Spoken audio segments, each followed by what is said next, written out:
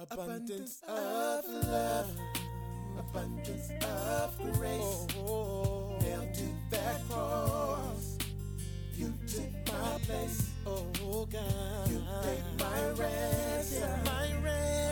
Your love, you gave us abundant life. Abundant Life Christian Fellowship Church. Loving God, loving people. Now, here's Pastor Scott. But we looked Wednesday night and we saw that all of our difficulties, that we should rejoice in them because they are an opportunity for us to bring glory to God. So I thank God for allowing me to be in this place today. I thank God for allowing me to stand pastoring for 20 years. I was talking to Pastor Gene Dillon today and this morning in my office before we came out, and we were trying to figure out how many people we even know other than me and him. He's pastored the Mount Zion Church for 28 years. Today is 20 years pastoring here. That's a long time. Isn't that a long time? That is a long time, but it is not. I can tell you, and I'm on record, and if you've ever heard me talk about Pastor Gene, you've heard me say he's the holiest man I know. He's the prayingest man I know. He's the best man I know. I won't say this about him, but I'll say it about me. It's only by God's grace that he allowed me to still be pastoring. I've made so many mistakes over 20 years. I've shown my behind so many times in 20 years. I've let people know that I'm human too much. And in and through all of that, God has continued to love me and be faithful to me. And I will continue to tell you what I've told you since day one. He has been better to me than I deserve. And I hope you know he's been better to you than you deserve. Our administrator thought it would be cool. It's always good to have your big sister to blame everything on. If we had a special guest pastor come in and preach on our 20th anniversary. We don't really do anniversaries here. The church doesn't give me a dime. We've run such a similar course. Pastor Gene Dillon is the only person outside my mother and my sister. He's the only person in this room that's known me longer than I've had children. We've been meeting together and praying together and been each other's accountability partners and been best friends for over 20 years now. It's a long time back to those days when we first got together. We walked every street in Clay County and passed out Bibles. Remember those days? They put us on the news. We were getting chased by a lot of dogs in Middleburg. The first time I ever saw a sign like this, I wanted to try it. I was younger. We were young men back then. I didn't have any injuries back then. And we were just going and giving people Bibles. And we weren't soliciting them for a church. He wasn't inviting them to his church. We were just wanting to get the Word of God. I got a grant from the American Bible Society, and we got thousands of Bibles, and we were just passing out Bibles. And the first time I ever saw a sign like this, I wanted to try it. I wouldn't try it now. Thank God I didn't try it then. But it said, "My dog can get to this gate in under 2 seconds. Can you?" And I thought, well, how big a dog is he? Today, I just leave that alone. But we've traveled through many different seasons in our life together. And when Dina said we ought to have somebody come and preach, there's only one person that I would truly just enjoy sitting down listening to preach, and that is my dear friend, Pastor Gene Dillon. The Bible says that you ought to give honor to whom honors due. I can tell you this for sure. One of the greatest comforts I've had, and I've shared this with my family, I've shared this with the staff, is that I know no matter what's going on in my life, no matter what's happening in my world, that there is a Christian man on the west side of Jacksonville calling my name before God. And that means so much to me. And I love you. I want you to stand on your feet. Put your hands together for my friend, the man of God and our speaker for this hour, Pastor Gene Dillon.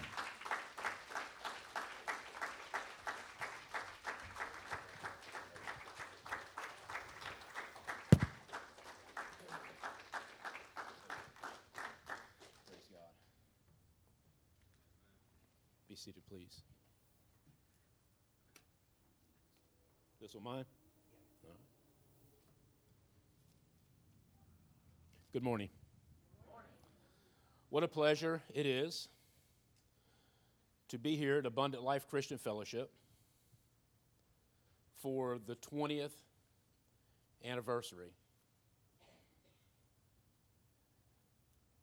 I was there before Abundant Life was, and I was there the day that it started. I remember looking at a man that was going to take a swing at it. Wasn't necessarily where he wanted to start a church, how he wanted to start a church, how he wanted to begin in the ministry of a pastor, but it was God's plan. He recognized it as God's plan, and he did it. 20 years. 20 years. Now, that may not mean a lot to a lot of you, but I know what that means. I'm there. I've been there. I've been through this. And I want you to know, as this congregation, that I'm going to try to give you a little bit of insight this morning on the life of a pastor.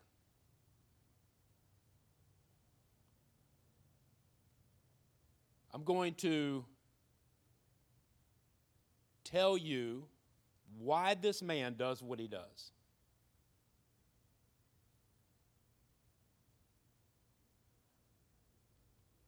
I don't know another pastor anywhere in this city or anywhere in this country that values this more than that man sitting right there.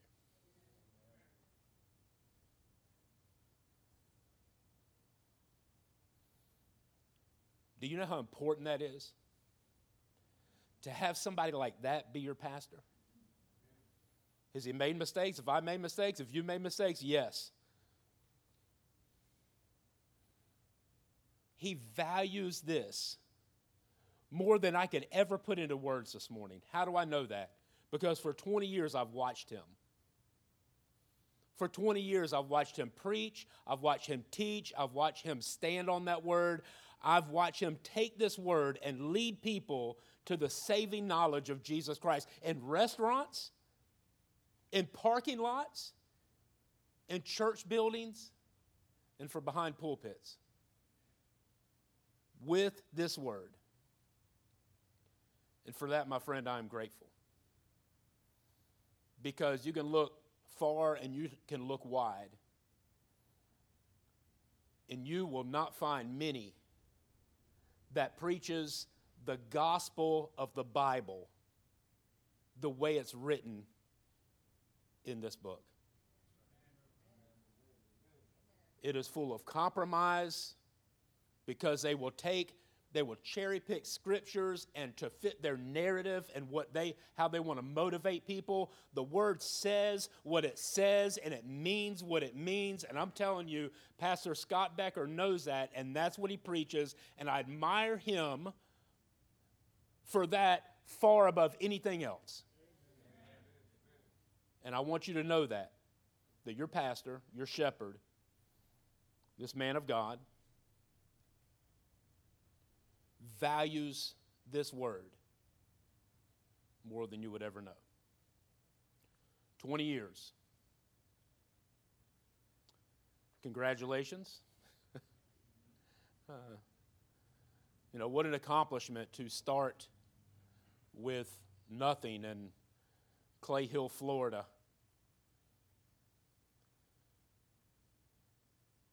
And preach the gospel in different venues in different areas of this city, and the venues have changed and the people have changed, but the word that he has preached has remained the same. Now, I'm going to tell you something. Pastor Scott and I have had this conversation a lot. Him and I know how to build a huge church with a lot of people. We know how to do that. We know the formula. But within that formula, to do that, a lot of times you have to compromise something. And one thing you have to compromise sometimes is the truth. Because the truth is not always pleasant. This does not say it coddles you. It says this is a sword. And it's sharper than any two-edged sword. And it doesn't just cut through the flesh and the marrow. It does something spiritually, and people don't like it when this does something spiritually. And I don't know if you can do this and grow the type of church in America that every pastor kind of hopes that they can grow. It doesn't matter whether it's 2 or 20,000. That man, your pastor, will stand before God one day, and he'll give account, not for how big his church was. He'll give an account for the way he preached this word. And I believe, with all that I am, he has stood faithful in doing so. And for that, I am grateful. Some would say, man, must be nice, 20 years in ministry. Man, that must be nice to be able to just be a pastor for 20 years in ministry. Can I first of all say to all those people who think that, you are stupid. No, I'm sorry, ignorant. That word stupid just flew right out of my mouth. You are completely ignorant to the fact of what pastors may have to go through. Completely unaware of what our struggles are. And they are real. And they are constant. And it is heavy. It is burdensome.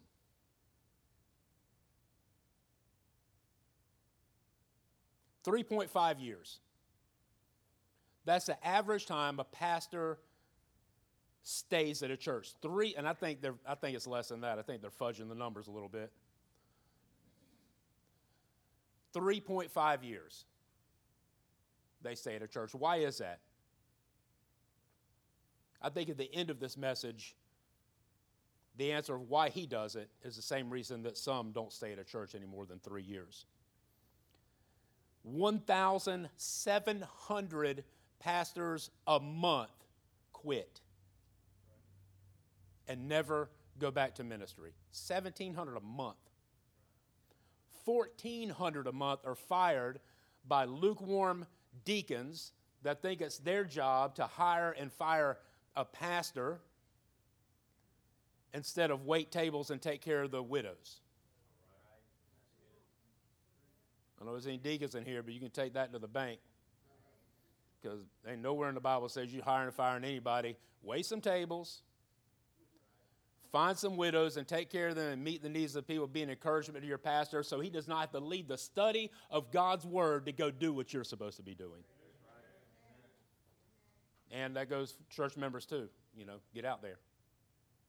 Because one thing you want this man doing is praying for you and studying for you. That's what you want. That's what you need. There's an article I just want to read to you about, I never bring my phone in church or anything, but I didn't feel like writing it down, so. There is an article that the Schaeffer Institute put out, and they did a survey, and this is what it says in the survey. There is no lack of statistics about pastors and depression and burnout and health and low pay, spiritually, burnout, relationships, and longevity. And none of them are good. Here it said, a bunch of studies on all these things, and none of them are good. Now, again, before I'm going to say this again, I believe these numbers are low because they surveyed people, and pastors will also lie. So they will also lie when you start getting in their business. They're not going to tell you certain things. So these statistics are based on people that told the truth. According to the Schaeffer Institute, 70% of pastors constantly fight depression. 71% are suffering from what's called burnout. Meanwhile, 70% of pastors say they only study the Bible when they are preparing for sermons. I just have to lie about that one. That's all I did.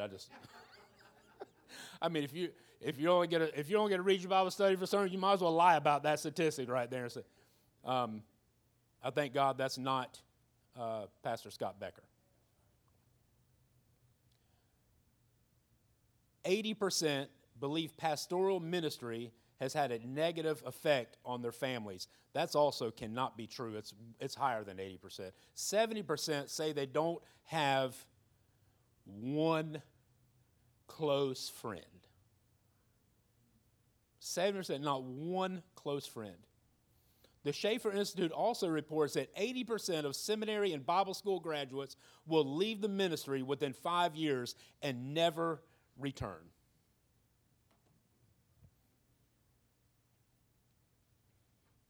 Now, those things are true. I want you to know that. They are true to the nth degree.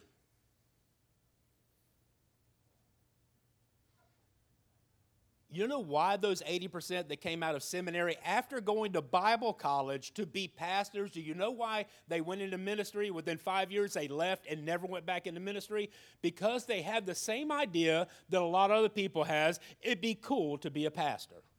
It's not cool to be, it is with some people it seems to be pretty cool, but it is not cool to be a pastor because you're not doing it to be cool. You're not doing it to be anybody. You're doing it for a purpose, for a call, and for a reason, for the glorification of God through his son Jesus Christ, that he would be lifted up so all people could be drawn to him. That's why we do this.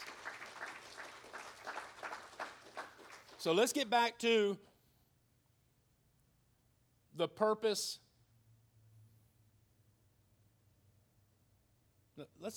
I'll tell you what, let's get back to some more preacher stuff just for a minute, because I want you to know this as a congregation. Coming from somebody that has went through the same things. Him and I talk, and we hold each other accountable. I'm thankful that I've got a man that I can call anytime, no matter where I am, no matter where he is. And if I need him, he's on his way. If I need him, he's going to do anything within his power. You know what? I know it says that 70% don't have a friend. Not one. You got one right here. I want you to know that. And nobody's going to change that. So let's talk a few things that pastors do. Let's talk about your children in ministry. Pulling your children through ministry and what they see. Now, you try to shield them as much as you can. But they're smarter than we think they are, and they see more, and they know more, and it changes them. What is it that changes them?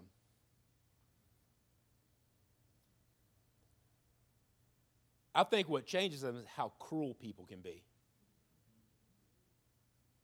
I wish it wasn't so, but it is. How cruel people can be to my dad. I've got children, I know. The fact that our children will still serve the Lord Jesus Christ after dealing with 20, 25, 28 years of what I call abuse in ministry for the pastor's family, the fact that they would serve God in any facet blows my mind. But I want you to know something. The gospel is true. Young man, the gospel is true. No matter what anybody else says or does or how they act, The gospel is true. It is right. You follow it all of your life. You commit your life to it. You give yourself to it. You serve him diligently. If the whole world forsakes Christ, you serve him. No matter what people did, that matters not. It's what you do with the gospel, what you do with the gospel, what I do with the gospel. That's what matters. Don't you let people hinder that. You just keep serving. Keep serving.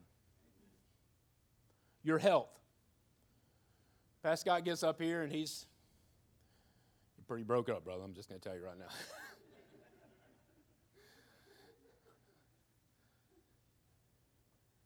But you know what he does? You know what he's doing in his office when he got up out of his seat? He stood. You know what he does? He walks right up on this platform. He grabs this microphone. And the first thing he does is does something he hates doing, making announcements. But he does it. And then he preaches this word. Through any type of pain and suffering. And I respect that. I respect that man of God more than you know. And I hope that you as a congregation appreciates that no matter what has come his way, and there's been huge adversities, that he has always stood behind the Lord's desk and preached this word. Why he does that, we're going to get to in just a few moments. Most pastors that have smaller churches, again, we know how to build. We're just going together right now. We can just do whatever we need to do, and we can have thousands of people in no time. But neither one of us is willing to compromise the truth. Most pastors of smaller churches have no health insurance. That's 80%. No health insurance, no life insurance, no savings, and no retirement. Again, just letting you see behind the curtain here a little bit. Now, they carry that with them while they are ministering to people.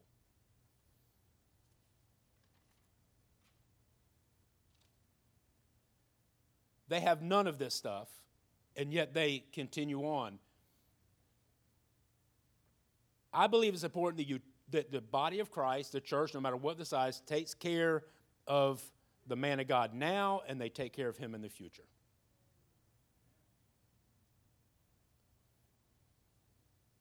So how do we do that? You find out what his needs are. You find out what his needs are, and you take care of him. Well, I don't really know how to make that happen. Why? Why don't you know how to make that happen? We know how to make everything else happen. We know how to build buildings that we don't have the money to build. We know how to buy properties. We know how to feed tens of thousands of people a year and don't have the resources. We know how to do all of this, and it's not because people don't want to. It's because a lot of times they just don't think about it. Churches don't think about that. In the midst of all these outreaches, missions all over the world, the banners all over the backyard, the food ministry, thousands of people a month being fed through the food ministry, all of these things going on. In the midst of that, there is a shepherd that has led this church to those things. That may be in the midst of it, and he may be suffering in some areas of his life. Whether that be physically, emotionally, financially, whatever it may be, I don't know. Don't let that happen here. I probably should have preached this 20 years ago when you first started. Sorry about that. Sorry, preacher. That just kind of popped in my mind. Don't let that happen. You can make it happen.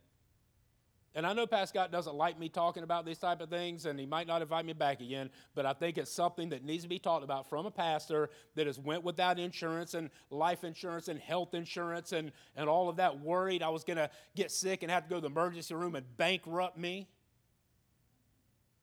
for years. And the church kept giving to Ecuador, and that's good, that's fine, but don't let your pastor suffer in the midst of all these ministries and outreaches. Please. It's not because you're bad people, not because you mean to do it, it's not because church mean to do it. They're so thinking about all that other stuff, and they forget there's a man in their midst that does not need to be concerned about certain things that the church is able to take care of. Now, how that goes forward, I don't know. That's your business. I'm just throwing it out there, and you handle it the way you want to handle it. And if you want me to come to a meeting, I'll tell you how to handle it. Nah. So when we were in our 20s, and doing this, we never thought about maybe retiring one day. Never crossed our mind. We're in our 20s. We're out there, 20s, early 30s. Retirement, who cares about that? But now that retirement could be a little bit upon us, Pastor Scott might not want to retire. But if he does want to retire one day, what are you going to do? What if he does want to retire? What is the church's responsibility? We do have a responsibility. I know. I pastored a church for 28 years, and I've had 0 retirement. 0. Never planned for it. But what happens when we realize that somebody younger and smarter and with a lot more energy, that maybe they can do this? What's the church's responsibility for retirement? I'm going to tell you something. You would think, well, would you just live by faith? No, you live by faith. Don't you try to live by faith for me. All right, it's funny, everybody talking about somebody else living by faith. You live by it for you, not me, not him. Because I'm going to tell you, in the back of my mind for the last 10 years, because I'm not 28 anymore, now I'm closer to 60 than I am 50, and in the back of my mind, what am I going to do if I can't do this or I don't do this anymore?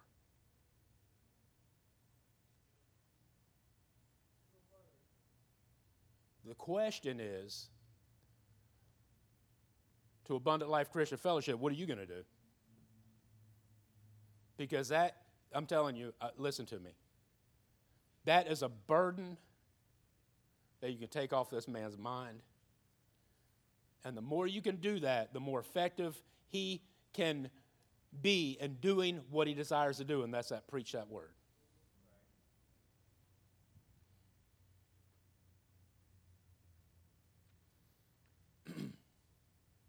I want to let you know something, that this man right here that you have as your pastor is not a hireling. He's not a hireling. He's a preacher of the gospel of Jesus Christ. And if for some reason he could not do it here anymore, or y'all rose up against him and said, we don't want you here anymore, do you know what he would do? He would go somewhere and preach the gospel to somebody. Because I've seen him do it in a building, outside a building, in a car, in a restaurant. If smaller churches could take the burden of pastors off their shoulder, because it's on the back of our mind. We don't say anything, maybe. We don't do anything. People close to us may know, but we don't do anything about it. So the question is, all right, well, if you're here today and you're thinking about being a pastor, I've probably changed your mind. And if I can change your mind, you're not called, so why don't you go do something else? Because people that are called by God, by His Spirit, and they want to preach the Word of God, no man can stop you from doing it. But I will say this ain't no joke. It's no joke the first day in it, but after about 3 years, the honeymoon wears off, and that's when it really gets nasty. So why would he do this? Why would I do this? Why would people continue to do this for 20 years? Why? Why would we risk our family? Why would he not quit after 3 years like most do? Why would he continue to be forsaken by people that he led to the Lord and baptized and was there when they had surgeries and loved them through the hardest times of their life. Why in the world would he continue to do this? Why?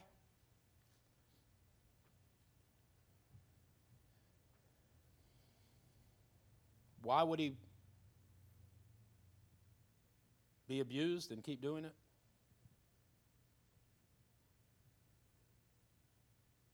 Why would he not pursue a professional career, which you and I both know he could have pursued a long time ago and been anything he wanted to be?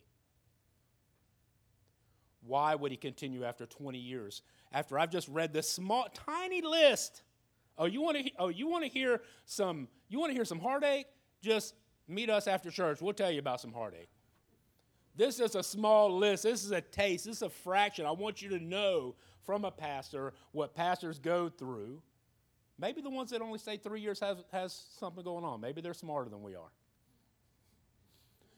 3 years, you can have about 80 sermons, preach them, go somewhere else and preach 80 more. Don't have to put up with a bunch of devils. And if you have to put up with devils, you don't have to put up with them for a little while because you can be gone another 3 years. But that's not somebody that's called. That's somebody that's a hireling. Somebody that's called is going to preach until God says do something different. And I believe that when God does say do something different, he doesn't mean stop preaching. He means maybe just a different venue or something of that nature. So why would Pastor Scott Becker do all of this? Why would we have conversations in the middle of the night about, man, I don't know what I'm going to do, and laying awake late at night, not being able to sleep, concerned about people and about situations in our church? Why in the world would any human being put himself up for that? Well, I'm going to tell you why. Mark chapter 16.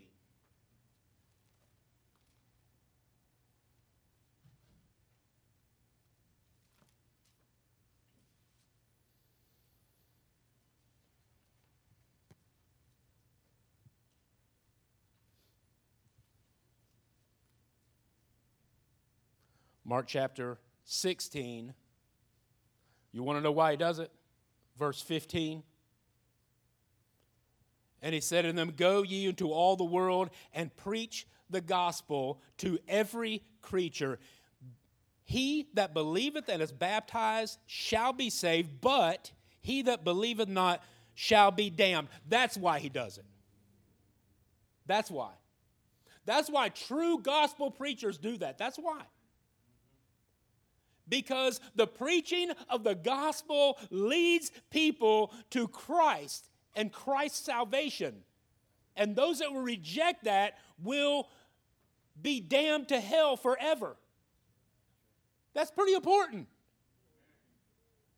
That's the call for every true gospel preacher. I'm not talking about these motivational speakers. I'm not talking about these ones that don't preach, that don't do any expository preaching. I was here last week, and man, it's so refreshing because I've been in a bunch of several different churches, and it's so refreshing. The words are up there on the screen, and he's not cherry picking to prove his point. He's doing expository preaching, word upon word, syllable upon syllable. This means that. But what's he say? Pay attention to the punctuation. It's there for your perfection.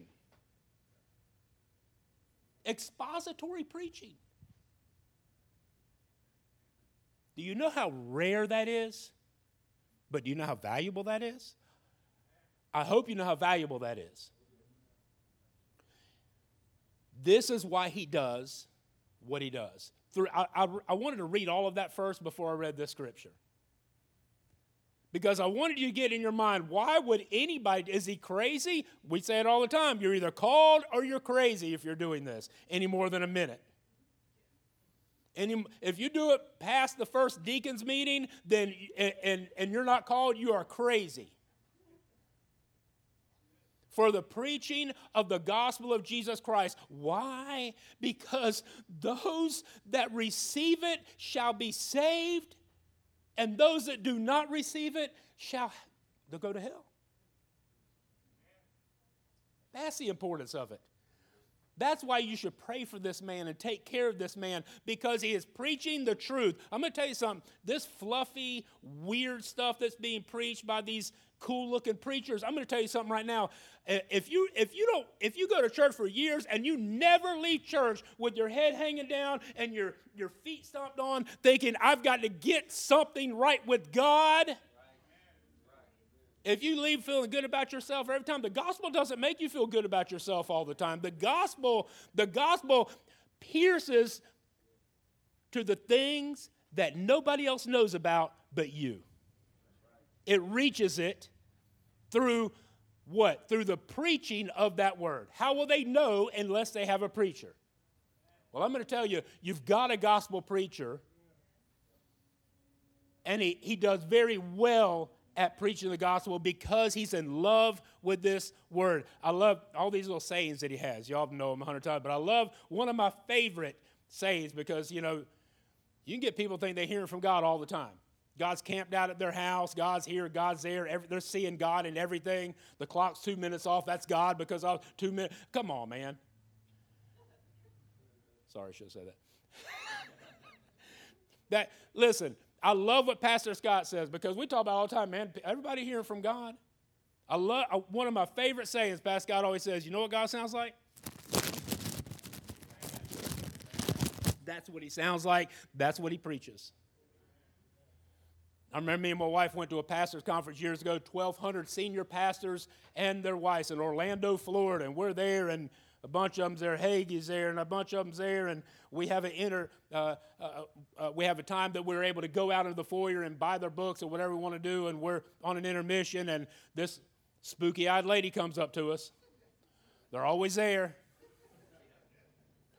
They show up. She comes up all weird-eyed and everything, and she's me and Diane, she says, thus saith the Lord. Now, I'm ready to pick a stone up at that point because if it's not true, I need your addresses to come back to stone you after this thing's over with. She's all weird-eyed, crazy-eyed, and she says, thus saith the Lord. The Lord told me on this date, you're going to get a financial blessing in the mail on this day that's going to change your whole life. I said, thank you, ma'am. I appreciate that. We turn around and walk away. Diane said, what do you think about that? I said, we'll see you on that day. I said, I hope she's real. So I don't know, like a month and a half went by. Diane said, you know what? I forgot all about it. Diane says, you know what day it is, don't you? I said, what? It says the day that lady down in Orlando told us that we're going to have the check in the mail. I said, well, go check it. Let's see if she's a liar or if she heard from God. Because she said she was talking for God. Because she said, thus said, and went out there. All we found was a doggone electric bill from JEA. That didn't change my life. That's why it is important to know this word. That's why it's important. And I got a couple more scriptures I just want to throw out there to you. I want you to read these scriptures, if you would. 2 Timothy chapter 3, 16 and 17, and chapter 4, 1 through 4. I want you to read those scriptures. I also want you to read Ephesians chapter 4, 7 through 15. These tell you why a true gospel preacher does what he does. That's why.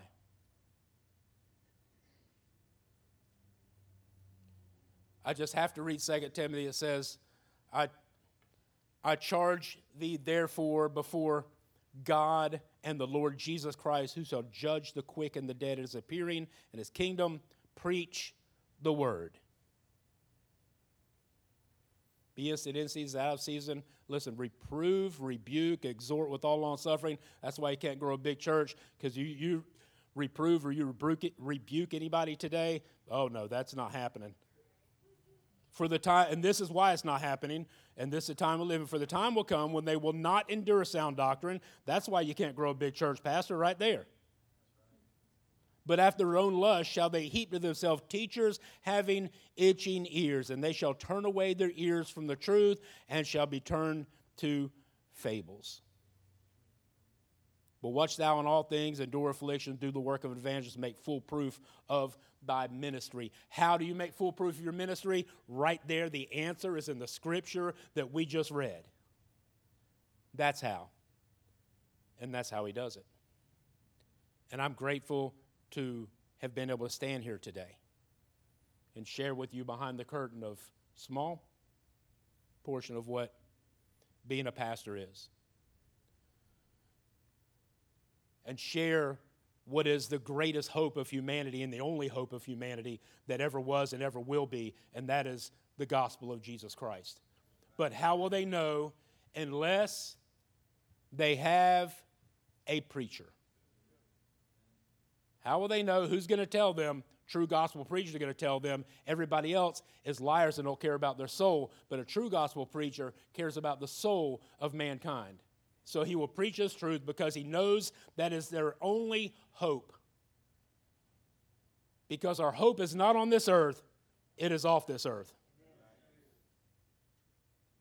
And we should not be so in love with this we forget there is a kingdom to come. And the only way we get there is responding to the gospel of Jesus Christ. So my hope is that if you're here today, that if you don't know Christ, that you will respond to the gospel. For God gave his son for you. He died and rose again. There is no other way. He said, I am the door which all of mankind must pass through. You cannot get there by being a good person. Good people, they don't make it to heaven. Saved folk make it to heaven. So my hope is that if you've never trusted Christ as Lord and Savior, that today you would put your trust in him. You would repent and you would turn to him and serve him the rest of your life. That's my hope. And my hope is that you would take care of my friend. That you would love him and pray for him. That you would encourage him. That you would take some burden off of him. That you would take some things off his plate that he does not have to be burdened about. And if you want to know what will bless a preacher, invite me to a meeting. You want to know what they need, invite me. Or just ask him. Because he's better equipped to tell you what he needs, even than I am. My hope is you respond to the gospel of Jesus Christ, and you would also respond to the challenge of loving your pastor and praying for him and meeting his needs. Don't muzzle him as he does this work. Make sure that you support him and love him. 20 years, and I want you to remember I said this, 20 years ain't no joke. It ain't no joke.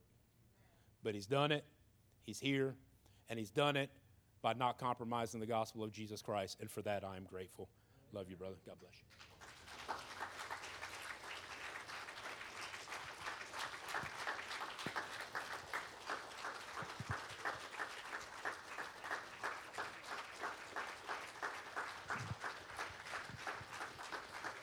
Hallelujah. Well, praise the Lord. I appreciate that. I love you so much. Sister Diane, I appreciate you taking care of him all these years, keeping him straight, being the voice of God in his life. Never knew how uncomfortable these chairs could be.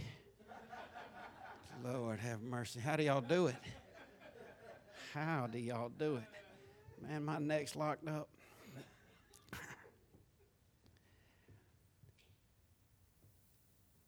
I thank God for allowing me to serve him. And I hope that you can just get a glimpse of the reality that it is a privilege to speak the name of Jesus. It is a privilege to be able to call the one true God my God. When Jesus was leaving the earth, he said, I go to my Father and your Father. And I hope you have a my Father relationship with God today. I hope you have a my God relationship. This means, come on, Judy. Five times is all I can give you.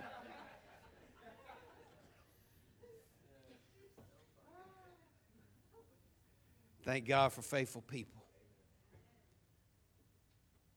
Do you have a my Father relationship with the true and living God?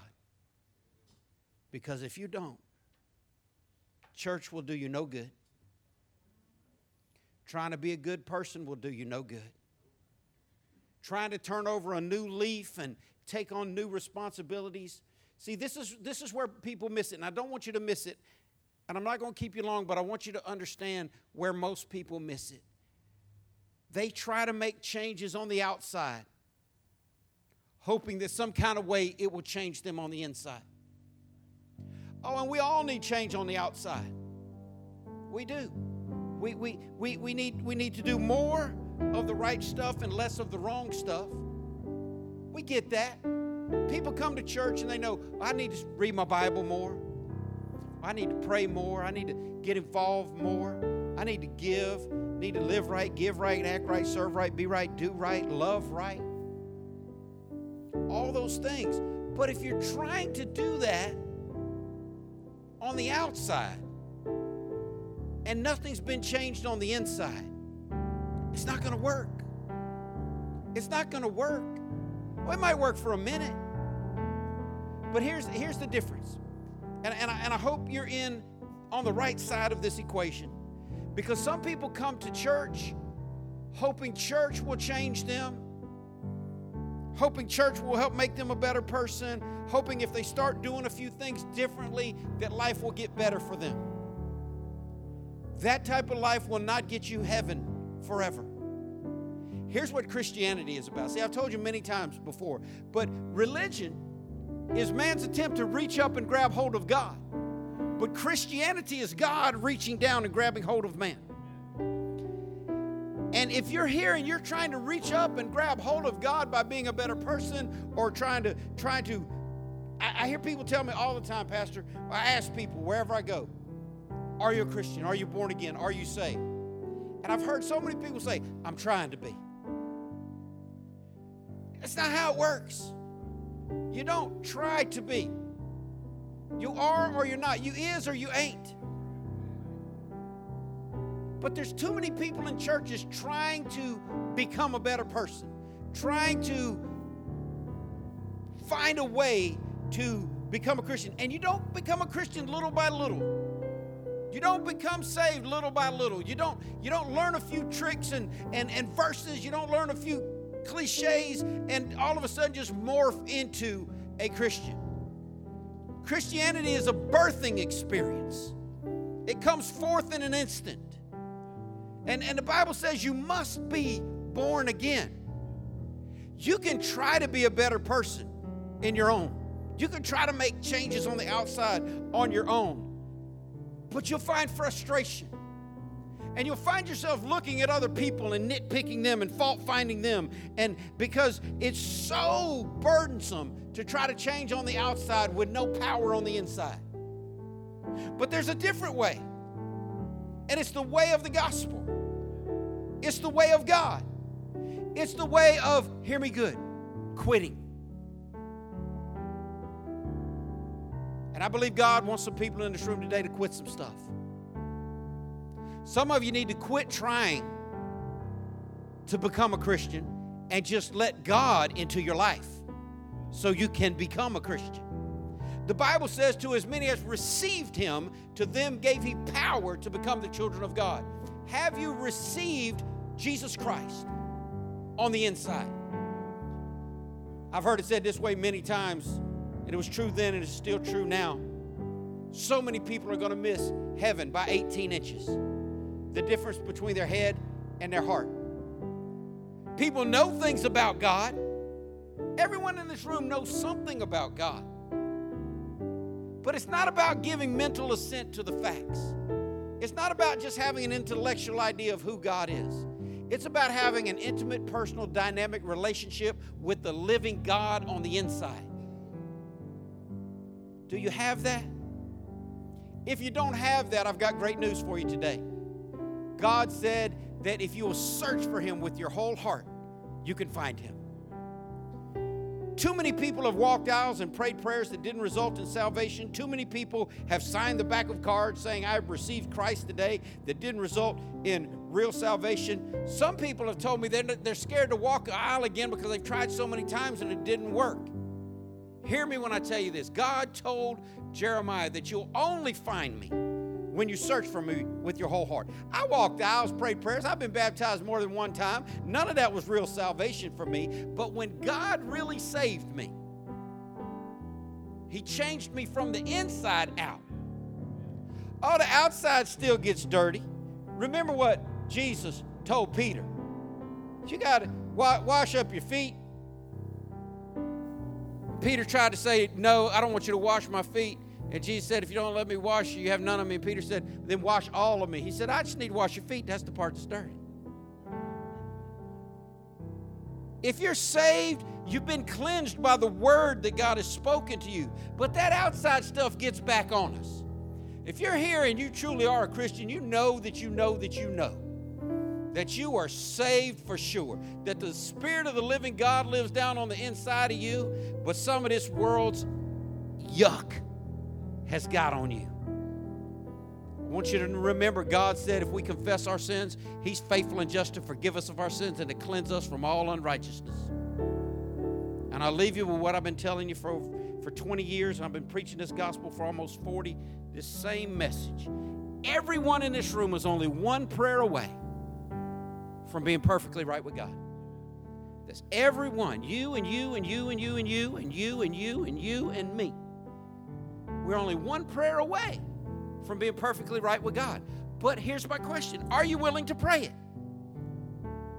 Everyone in this room, we're either saved or we're lost. There's nothing in between that. You're saved or you're lost. If you're not saved, and listen, you ought to know that you're not saved. It's that uneasiness that you have where the love of God, the mercy and the grace of God is so powerful that He reaches out and lets you know it is not well with your soul. Something's not right. If you're not sure about your salvation, then the prayer you need to pray is a prayer of salvation, asking God to save you. And if you're here and you are saved, and there's some things in your life that need to straighten out. How many of y'all know that even Christians have issues that we need to get cleansed from? Amen? We've all got stuff in our life. We're all in our process. My struggle might not be the same as yours. Maybe it is. Maybe your struggle's different than mine. I don't know. But I do know that the Scripture tells us that as long as we live in this flesh, we'll always have struggle. But God's promise is that if we'd confess our sins, He would cleanse us. I want everyone in this room to be clean before the living God today. We're all only one prayer away from having a clean slate with God, from being perfectly right with God. For some, that means getting saved today. For others, that means quitting some things today, recommitting your life to God today, focusing your mind back on being who God saved you to be. See, God didn't save anybody in this room so you could just get older and bitter and more churchy. He saved us so we could know Him more and more and more, to transition us from one level of glory to the next level of glory, closer, more intimate relationship with Him. And I can tell you this, and I close with this, and I mean this with all my heart before the true and living God. I want the rest of my life not to be the best of my life. That's church cliche. Oh, I pray the rest of your life be the best of your life. That's okay. But I want the rest of my life to be more meaningful than what my life has been for the kingdom of God.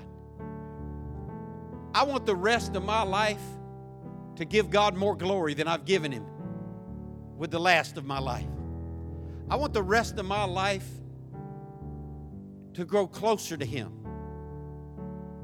I don't believe there's anyone that ever walked on the earth other than Jesus that knew God as intimately as the Apostle Paul did. Here's a man God used to shake continents for Christ. Here's a man God used to write half of the New Testament. And here's what he said, and I wonder if you can say it and feel it with him today. He said, I count everything else in the world as nothing. I just want to know him. And it wasn't that he didn't know who God was. He did. He knew God more than anyone. But he knew there was more. Do you believe there's more today, Christian?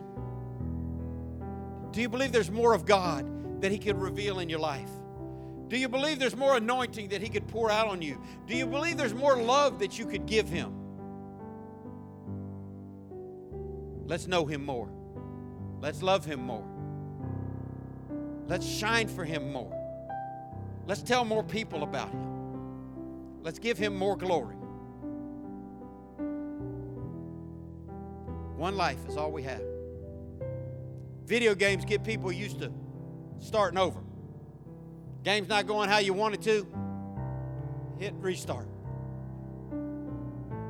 People go out and play golf. I don't play golf. But people go out and play golf and they say, I'll take a mulligan. That means they'll shoot that ball over again. You don't get it in life that way. One life you have. From the youngest person in this room to the oldest person in this room, you got one life to live for God. This is it. There's no do-over. There's no restart button. All that I wish I knew then what I know now is a waste of speech. You know what you know now. What will you do with it? Are you ever really going to be the man that God wants you to be, the woman that God wants you to be? Are you ever really going to start serving him the way he put in your heart to? Don't you remember when you first got saved, you said you loved him more than you loved anything else? You said you'd serve him more than you'd serve yourself. Don't you remember when your salvation was fresh, that all you wanted to do was to please him and be close to him? And then you let life crowd that out. I'm asking you today, fall back in love with the one who loves you. And if you're not saved, give your heart to him today. No one loves you like Jesus. God showed his love toward us, and while we were yet sinners, Christ died for us. You don't have to pay for your sins. You don't have to be dirty before God. The blood of Jesus Christ cleanses us from all sin. And that blood was shed for me, and it was shed for you. And if you'll ask God to forgive you, he'll forgive you. If you'll ask God to save you, he'll save you. But you have to mean it. You have to want it. Christianity is a personal relationship. You can't get into heaven on mama and daddy's coattails. You can't get into heaven on the church's coattails. Grab hold of Jesus. Give him the rightful place that he deserves in your life. The true and living God, the King of Kings and the Lord of Lords. Pray with me. God, thank you for loving us. Thank you for sending your son Jesus to the cross. God, I pray, Lord, that for every person in this room right now that's not truly saved, God, I pray, Lord, that you would quicken their heart, God, that you would move on them by your Spirit and give them an awareness of their need for real salvation. God, I pray that you would do what only you can do. Save them from the inside out.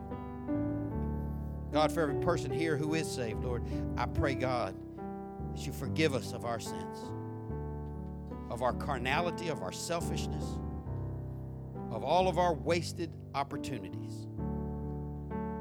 Fill us with your Spirit, God, and use us for your glory. Thank you, God, for this church. Thank you for each person who comes this way. God, I thank you for never giving up on me.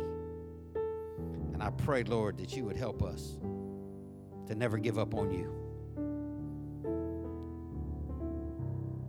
There's nobody like you. There's no real God but you. And we thank you for revealing yourself to us. In Jesus' name we pray. Amen.